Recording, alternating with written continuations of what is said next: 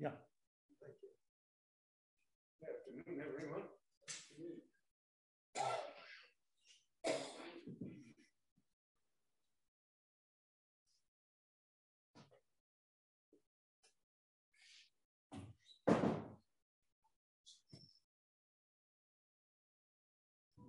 Bamidbar, beginning with this week's Parsha, the Bamidbar itself, the Torah lists for us the names of the heads of the tribes of Israel. This list will occur 4 times in this Chumash. The first time is in this Parsha. Next week's Parsha, the list will be again of the heads of the tribes of Israel who donated to the Chanukas HaMizbeach, to the Chanukas of the Mishkan. So that's the second time. The third time will be when Moshe Rabbeinu counts who the spies are that he sends to Eretz Yisrael. And the fourth time, towards the end of the Chumash Bamidbar, the names of the new Messiahim, because the original Messiahim are not there anymore. So the question arises, as all the Meforshim point out, what's in a name? What's the significance of all of their names? So on one hand, if we look at each name individually, it's subject to interpretation. Some of the names are very difficult for us to deal with. Why should somebody be called Achira? My brother's bad.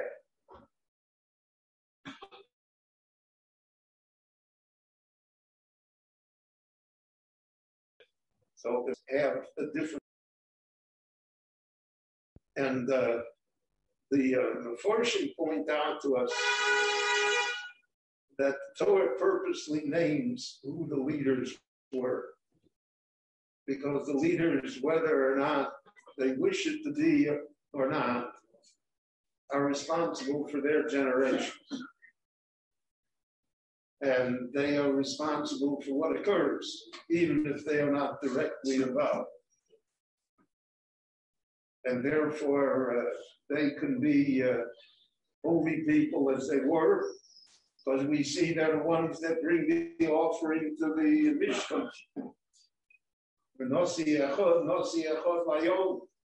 Every day a different prince brings to the Mishkan the korban. They're the most exalted people. And yet they are the people that preside over the destruction of that generation. Because that generation will not reach Eretz Yisrael, will perish in the desert. And the Torah wants to emphasize that we have a rule that Yiftach B'Doro Kishmuel B'Doro. Yiftach, who can be deemed to be one of the lesser personalities that served as the judge of the Jewish people. We find that he made a vow, that he murdered his own daughter, all sorts of questionable actions. But Yiftach was the leader of his generation. And therefore he is held to a standard, Kishmuel B'Doro. Just like the great Novi Shmuel, who was the last of the judges. And he is equal to Moshe and Aaron, right? We say that at the hill of Moshe and Aaron, B'Cholanov, Shmuel B'Korah Yishmo. But Yiftach and Shmuel are on the same balance scale, so to speak. They're each judged that way. They're judged by the generation. And the Meforshim point out to us the sometimes a disturbing fact that the generation pretty much gets what it deserves. That Yiftach B'Doro is because in the door of Yiftach, Shmuel would not be really in touch with it. Yiftach, who is a different personalities, so he would be able to head that generation. It's door, V'dor Shov, door, Manigo. Everyone has to be seen within the context of their generations. So therefore the Torah names these people because these people, for their generation, they were the leaders. Whether they would be leaders of a different generation, or whether they should be emulated in a different generation, the Torah does not comment. And we find that especially true with the spies. Moshe sent the best that he could. Kulam Roshei B'nai Yisrael. Sent the heads, the pious, the best. In fact, he chose them because he was certain that they would come back with a positive report about Eretz Yisrael. It never entered his mind, according to the Medrash, that they would come back and say negative things. Because Moshe Rabbeinu, all of his life, he aspires to Eretz Yisrael. He wants to enter Eretz Yisrael. That's his prayer to the Rebbe Shalom, to his last day. Let me in. So if he has that feeling, and he, so to speak, is the chief of the generation, and he's the Rebbe of all of these Nisim, Moshe Rabbeinu is their teacher. So how could it be that they would come back with a different Torah? But the Torah wants to emphasize that that's how it is. Things are not certain. And therefore, the people who begin, say, for Bamidbar, as being the leaders of the Jewish people, and they say, we'll read in Parshas Ba'alotcha, Nosim Anachnu El Amokom, we're on the way, everything is set for us, the mission is going to be accomplished, we know exactly what to do. None of them will live to see Eretz Yisrael.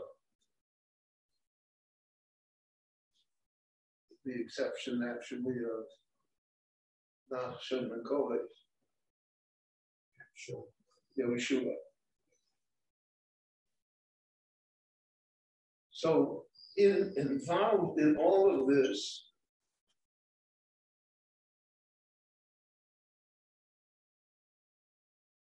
the Torah is teaching us a subtle lesson to recognize who the people were. They have individual names, it could have said, and there were 12 people that were in charge of the count and keep on going. And the 12 people are the Nisim of Klal Yisrael, and that's it. Or the same thing, the 12 people were the ones that gave the korbanos to the dedication of the Mishkan. But the Torah pauses to tell us who they were, because it wants to emphasize that each one is an individual. Each one, therefore, has the power of choice, the power of freedom of will. And therefore, when things happen, we should not be astounded. How did this happen? It happens because we're dealing with human beings. And the human beings are many times mistaken and capricious in their behavior, in their outlook, and how they should pursue life, how they should lead others. So the Torah, which always counts its words, so to speak, doesn't have extraneous prose. That's not necessary. And many times even the most complex of halachas are derived from a letter or a word, or at most a phrase.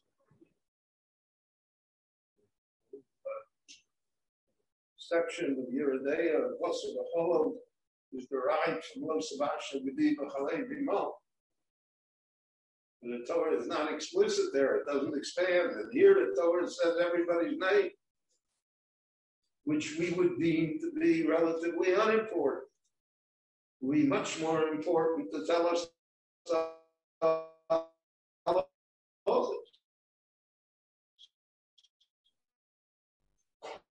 and yet the Torah chose us.